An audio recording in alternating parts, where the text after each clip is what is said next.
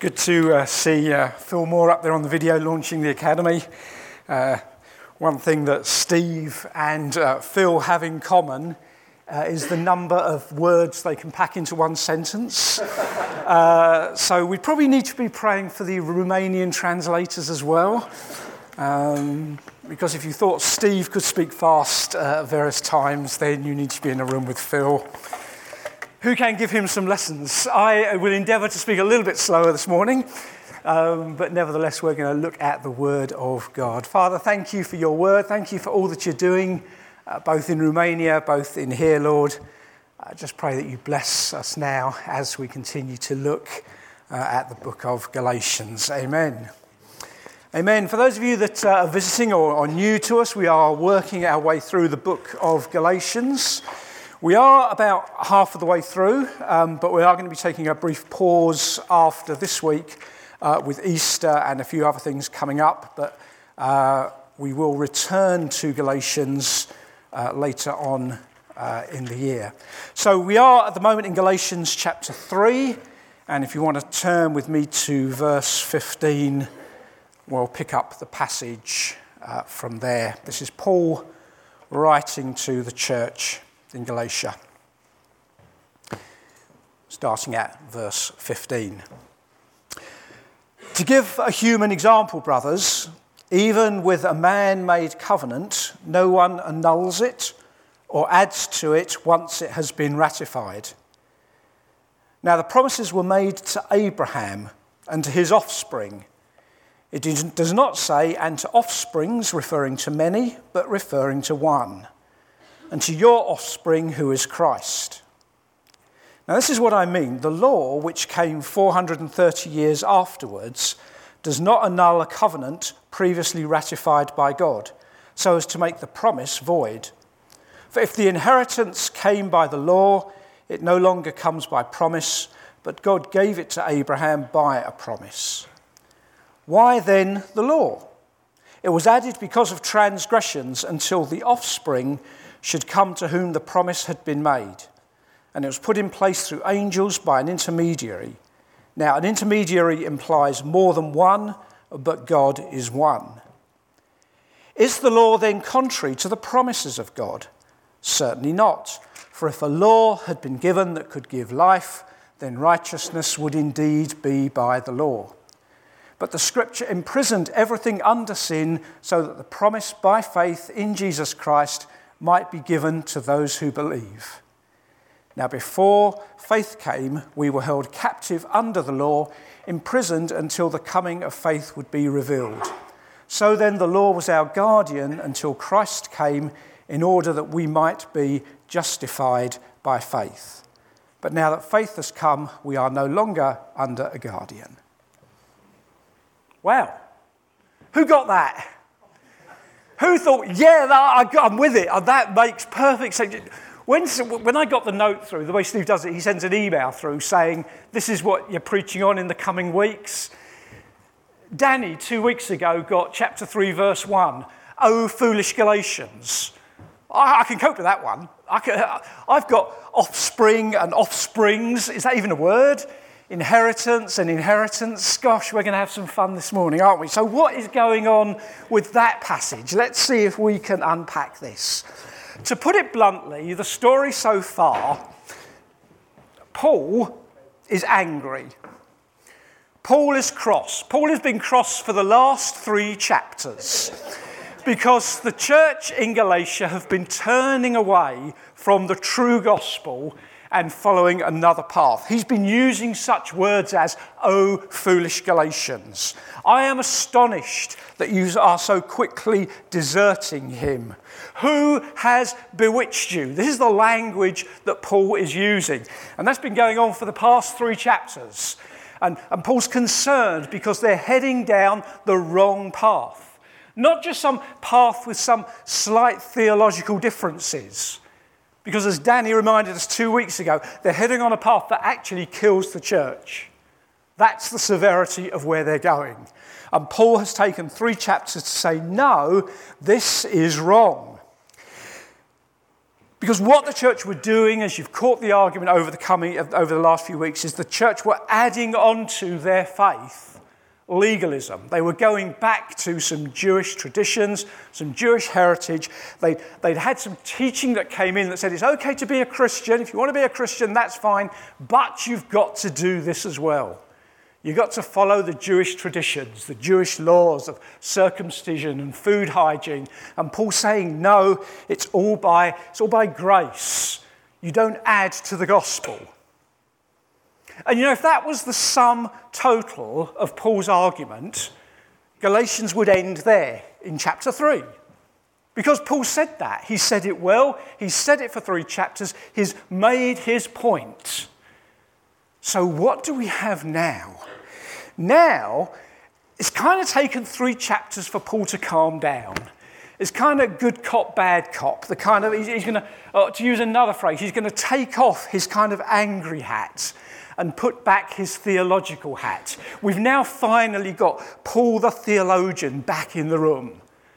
And he wants to actually identify with these people and say, let me help you understand why what you're doing is wrong, not just you're doing something wrong. You are doing something wrong. I'm cross, I'm angry, I'm upset, but let me help you understand why you're going wrong, why you're going down a path that we don't want you to go down. So the gospel according to the law, adding back this legalism, adding back all these do's and don'ts, aren't going to save you. That's the point that Paul is making, and that's clear. But now Paul gets to this point that says, but there must be some value in this law. There must be some value in these do's and don'ts that God has given us. They don't save us, but what are they all about? And Jesus himself says, I've not come to abolish the law of the prophets. That's in Matthew chapter 5. I've not come to abolish them, but to fulfill them. For truly I say to you, until heaven and earth pass away, not an iota, not a dot will pass away from the law until it is accomplished. Paul is back in town and he wants to help people understand why this is wrong. Now, I need 2 volunteers to illustrate this, because this is tough stuff to read, isn't it? We need to make this a bit visual. So can I have 2 volunteers, please? I'm going to pick someone if you don't volunteer. So come on. Thank you, Bill. Right. 2, yeah. Right. Stand here, my friend. This is Abraham. I want you to say hello to Abraham. Hello, Abraham. Bill, do you want to stand here? This is Moses. I want you to say hello to Moses.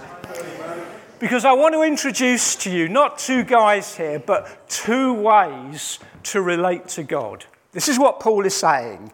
I've been talking about this gospel, this false gospel, and that's not very helpful. Paul just said there's a true gospel and there's a false gospel. What he now starts to do is he starts to put a face on these 2 gospels, and he starts to name names. So we have Abraham and we have Moses. And Abraham, I have a gift for you. It's a present.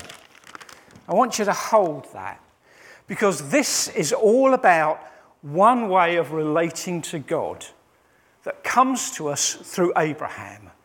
God said to Abraham, I have a promise for you. I have a gift for you. I have a present for you. Look at the stars up above. That's how numerous you're going to be. Through you is going to come an entire nation. Through you, all people are going to be blessed. Through you, ultimately, is going to come the Messiah, Jesus Christ, the one through whom all will come to know me. There's a gift, there's a presence, there's Abraham, who says this is a way of relating to God. Now, there's another way of relating to God. Moses, I have a present for you. It's called the law. There's a lot of it. It's a bit heavy. Can you do a Charlton Heston? with the pillars, the law. I must confess, I'm going to be extremely disappointed if I get to heaven and Moses doesn't look awfully like Charlton Heston. I'm going to get upset about that. I'm going to have words to say about that. But there's the law. There's the law. Now, we can relate to God based on the fact that he's made us part of his family and given us a gift and given us a promise, or we can relate to God. Go on, stone tab, that's better. We can relate to God according to the law, according to these do's and don'ts. So, up till now,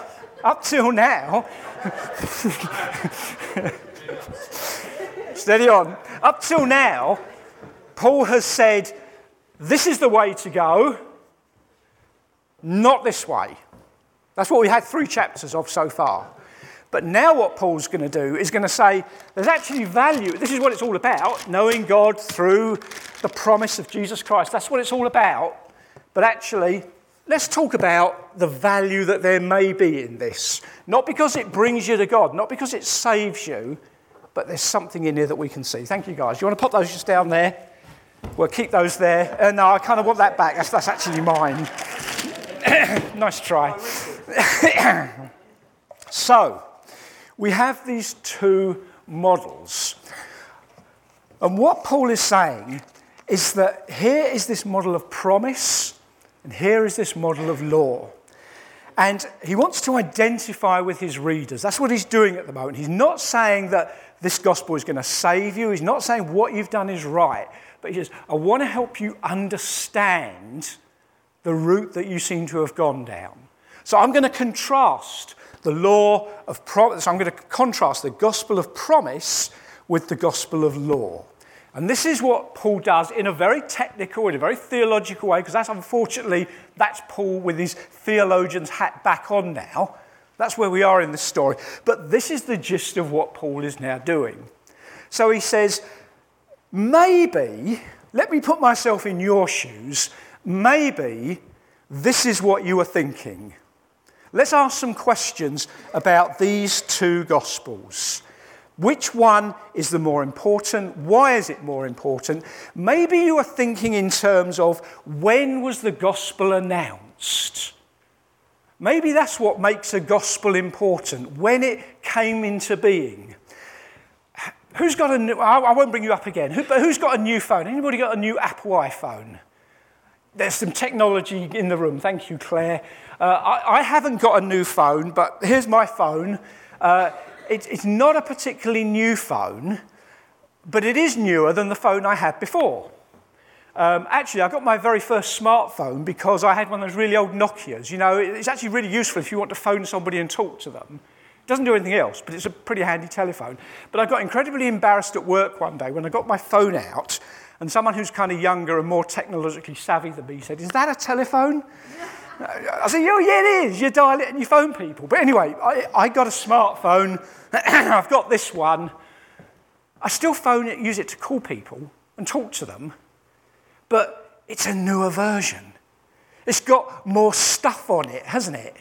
And if I manage to grab hold of somebody who has got a brand new Apple iPhone and ask the question, why have you upgraded? Because you still talk to people on your old one.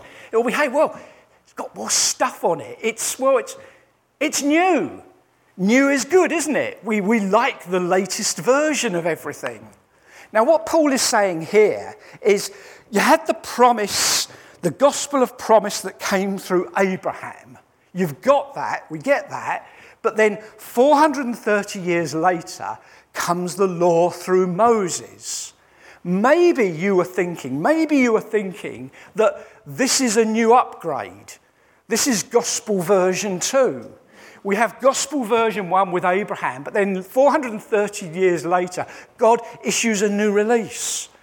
God issues an upgrade through Moses. And maybe you're saying, hey, the later is the better one. Maybe that's why we need to have this law, because the promise is, well, it's 430 years old. Maybe that's what you were thinking. Paul isn't saying that's right. Paul's saying maybe that's what you were thinking. And Paul says, no, that's not right. Because if you look at law, a law that is made earlier stands and informs a law that is made later. The new laws don't replace the old laws. It's something in this country called case law. It basically means that if a law is made, that not only stays in place, but informs the things that come later. So the earlier model is actually the stronger, powerful, better model. So for instance, if the council suddenly decided to raise our council or double our council tax without telling us, we could complain to the court and say that's unfair. And let's suppose that the court agreed and the judge said, yes, of course, you can raise the council tax, but you can't double it. You can raise it by 10%, and you've got to give 3 months' notice that you're raising the council tax. That's the law that the judge gives. If 6 months later somebody else has their council tax suddenly doubled, they can go to court and they can say, in the case of Davis versus Crawley Davis versus Crawley Council, this judgment was passed down. The judge would say, well, that's a slam dunk agreement. We had that earlier case that was agreed. And so Paul is saying it's not with this gospel that the later is better, it's that the earlier is better. So don't go chasing down this track. I could understand why you might think about it. Phone upgrades are good, but version 1 of the gospel of promise is what it's all about. Maybe then you were thinking about who announced this gospel. Who brought this gospel to your attention? Because if we think about Moses for a moment, and if we think about my kind of Charlton Heston moment with the tablets of stone, this is films were made of this. This is exciting stuff. This is thunder and lightning, and either God carving out the words on the stone or Moses chiseling away, depending on which version you watch. But God himself brings the word to Moses. That's powerful stuff. Now, what happened with Abraham? Well, yes, God took him outside and showed him the stars and said, you're going to be the father of a great nation. But when it came to Sarah, who was going to give birth, this miracle, because Abraham was old, Sarah was barren, but who told Sarah that she was going to give birth to a son? Well, it was 2 angels that came along. Now, I kind of like the idea of angels rocking up and bringing me news. That's good stuff. We like that. But angels aren't God. So Paul's saying, okay, Galatians, again, I'm trying to empathize with you. Maybe you're seeing it this way. Maybe you're seeing it as, here is a gospel of law that came directly from God. Here's a gospel of promise. Well, I don't want to offend anybody, but let me put it bluntly. God sent his middlemen. God sent his angels to announce it. Was God too busy to visit Sarah and tell her that she'd have a son? Did he have to send his angels? And again, Paul is saying, I'm not saying this is right. I'm trying to empathize with you. I'm trying to see your rationale. That's not right, because it doesn't matter if God speaks through his intermediaries or his intermediary or his angels or not. God is one. That's what it's saying in Galatians 3. God is one. Chapter 3, verse, I've lost my intermediaries, but they're in there. God is one. He speaks through himself to Moses. He speaks through his intermediaries to Abraham. It's the same God. So these 2 gospels, that doesn't make this one more powerful. And then thirdly, Paul says, well, what's the result of this gospel? Maybe you were seeing it like this. Maybe your minds were on the basis of who gets involved in this gospel. Now, this is really kind of key for where the Galatian church was. This is kind of why they ended up going down this road. Because, and we've already had that word this morning, that theme that is coming through this morning. This gospel that we are part of is all part of being family. That's the promise. We're part of a family. God promised Abraham a family. He promised Abraham that through him would come the Christ. He promises us that through Christ we are part of the family. Now that's great because we have a 21st century theology that allows us to look back on all of this with thousands of years of teaching and history, and we understand that. But here's a first century church, new in the faith. Yes, Christ has come. Yes, Christ has been preached to them. But they're wrestling with this idea that actually, when it all comes down to it, we are not part of the family. Now, they'd missed this point. Paul had preached this, they'd absorbed this, but this is so easily forgotten because we are Gentiles. We're a Gentile church. We're not Jews. We're not descended from Abraham. We're not part of the promise. So is this gospel for us? Because it seems that there's only certain offspring from this gospel. In fact, it seems as though there's only one offspring from this gospel, and that's Christ. That's what we're talking about. From the gospel will come the Messiah, will come the Christ. That's so important. That's so key. But for a new church, they could see that as, well, this gospel is all about the coming Messiah. It's all about the offspring singular. I mean, our English language doesn't work with this because we don't have a word for offsprings, do we? First time I read this passage, I thought, how do I preach a passage that's not even grammatically correct? There's no such word as offsprings. You know, you have one sheep, you have many sheep. You have one offspring, you have many offspring. You know, we don't have offsprings. I don't even know if there's actually a Hebrew word for offsprings, plural, is different. I'm going to go down that road. But again, Paul is saying, just maybe you're seeing that. Let me emphasize that point by saying, yeah, here is a gospel, this promise through Abraham, that talks of an offspring. And as a Gentile church, you seem to be just a little bit marginalized from that. But actually, the law becomes very attractive.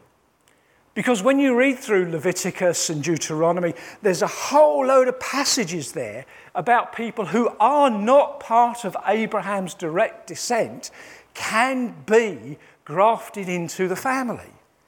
How through observance of the law, they can become part of God's family.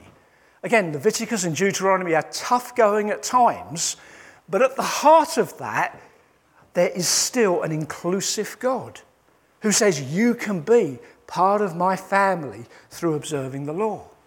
And so Paul, again, just trying to emphasize with the Galatian church, is saying, maybe you saw it like that. Maybe you saw it as, this is a very narrow, this is a very particular gospel about who it appeals to. Well, anybody can follow the law. Maybe that's what made this attractive. And again, Paul says, no, that's not what it's about. Because although this gospel talks of the one, the Messiah, the offspring from Abraham, through him, all can be grafted into Abraham's family. That's the gospel that we have now. That's the gospel that we embrace. We're not Jews. We're not following Jewish rules, Jewish customs, Jewish traditions, but we're part of that family that descends from Abraham because of the gospel of promise. Are you with me so far? So Paul is trying to emphasize with the Galatians, and he was saying, I've stopped being angry. I've had 3 chapters of being angry. I've calmed down. I'm trying to see it from your perspective. Here are 3 things that you might have done, but they're not the true answer.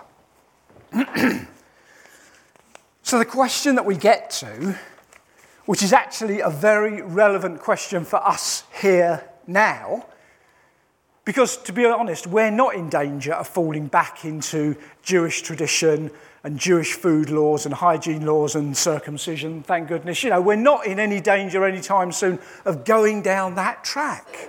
So why are we even bothering to talk about this morning, other than just some interesting historical perspective? Well, this is important for us because we can still get captured by this law, by doing stuff as opposed to being someone. And in the letter, Paul then says, does this mean that the law is wrong? And he says, certainly not. He emphasizes this. Certainly not in verse 21, Paul says. However, the law holds us prisoner. The law holds us prisoner. We're unable to keep its demands to the full. Because of sin, we stand guilty. Now, here's the irony of the law. The law was never meant to be a way to get to God. I work for a large supermarket chain, to use a kind of a food retail analogy. The law has a best before date against it. As a gospel of getting to know God, it's got a best before date, and it expires when Christ comes. It was a way to get close to God until Christ comes, but now that the promise has come, here's a better gospel. This gospel, by the way, is packed full of preservatives. Not bad preservatives, it's actually good preservatives, because this gospel will preserve you for eternity. Yeah? So this one has got a very limited shelf life. This one will be there forever. But Paul is saying, but there's still value to this. There's still value to this. And this is what we've got to unlock in these last couple of minutes. Why this? Why these do's and don'ts? You see, the great irony is the law ultimately was not there to be fulfilled because it says something about God. You see, this gospel tells us something about God as a loving father, as a relational, caring father that wants to have a family, that wants to know you, that wants you to know him. That's why he sent his son. That's why we can be part of this family. That's the promise. That says something about God. But when God wants to have a family and wants to get to know you, he doesn't stop being a holy, absolutely perfect, absolutely righteous creator of the universe, all-powerful, all-knowing, all-majestic. And so the gospel of the law says something about that sort of God. He says, if you want to get to know that sort of God, then there's a whole lot of perfection you need to get hold of. Now, Paul says that was never really there as an option. Be perfect and get to know God, because frankly, you're not going to do it. What it was there for was, I can't do this law. I can't do this. Do this, don't do that. Be perfect, just as your Heavenly Father is perfect. No, I can't do that. I can't be perfect just as my Heavenly Father is perfect. If that's not an option, what's left? I can relate to God as my Father. If that doesn't work for me, that one will. So the law, it almost says, you can't keep me. I'm pointing to you to a better way, which is knowing God as a Father. Now, can I have the next slide, please? Because here's a searching question for you. What does the ordinary person in the street have in common with the Apostle Paul? Okay? The ordinary person, 100,000 men and women in Crawley out there right now, what do they have in common with the Apostle Paul? They're separated by 2,000 years of time. One spent his life studying Scripture. I guess the 100,000 on the left or right, whichever way you look at it, probably haven't. There's a lot of differences there. There's one thing that they have in common, though, and that's this. They know that getting to God through trying to keep the law is a futile waste of time. See, if you went up to one of those 100,000 people out in the street there and said, would you like to become a Christian? Would you like to come to church? Would you like to be a Christian? They'd probably say no. And if you said to them, well, why not? Why don't you want to be a Christian? Why don't you want to come to church? The answer would probably again be something along the lines of, well, it's boring. Well, it's old-fashioned. Well, it's a list of do's and don'ts and things that you've got to do or not do. And when you do the things that you shouldn't do or don't do the things that you should do, everybody just criticises you. What does that sound like? It sounds like law. And Paul, 2,000 years ago, said, that's not the way to get to God. And the great problem today that we have is that the men and women out in the street have more in common, have a deeper theological understanding of how to get to God than some of us in here do. Because we think it's all about being God, being good, and doing the right things and not doing the wrong things. And that's what gets me right with God. And Paul says, no. All those do's and don'ts just show you that you can't get to God in your own strength. You need to be part of a family. So what else does the law do? Well, the law is our guardian. Now, when we look in Scripture, there's lots of things that we're encouraged to do, we're encouraged not to do. The law is like a guardian. It's like a policeman. It's like a sign on a flooded road or a road where the bridge is out. And it says, don't go this way, because that way leads to problems. And so when we look in the Bible and we see things like that, the man in the street would say, oh, that destroys all my fun. Well, no, it stops you going down a flooded road where the bridge is out. You see, today society seems every generation, frankly, seems to move more further and further away from the society that we see in Scripture. You know, we would say to people, it's not right to get drunk. It's not right to use drugs. That's something that we see very prevalent in our society today. Now, those things, doing those or not doing those things, are not what brings you to God. Because if someone comes into the church with a past history of drug abuse or alcohol abuse, they're not banned from the kingdom because they haven't kept the law. Well, frankly, none of us would be here. Because that's what the law is all about. None of us make the cut. So those people are not barred from the kingdom because they can become part of the family. But when they become part of the family, those do's and don'ts are still helpful boundaries, helpful frameworks that say, don't go down that road, the bridge is out. So we have a lot in here about living sexually pure lives, the sanctity of marriage. That's just so totally at odds with society today. Now, why is that? Are we old-fashioned? Is the world moving on? Are we not allowed to do what we want to do? Well, Paul says at the end of the day, this is a road sign for you. The stuff in here is a road sign that says you go down that road, you'll find a flooded road with the bridges out and you're going to have a car crash.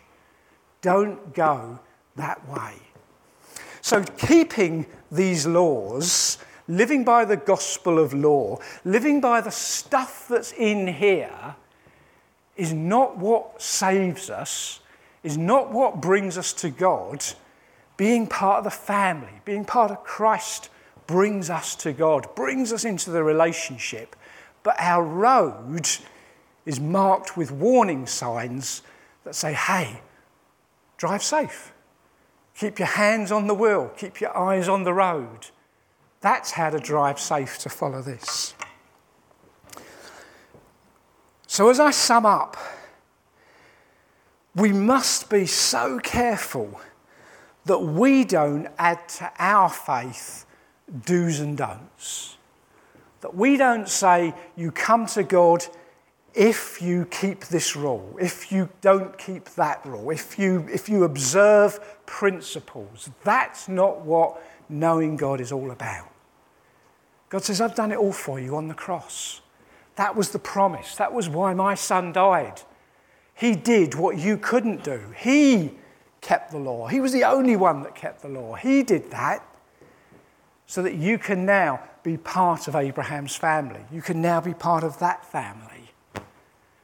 And yes, that's 2,430 years old. But the stuff that we have in here as our law today still has value.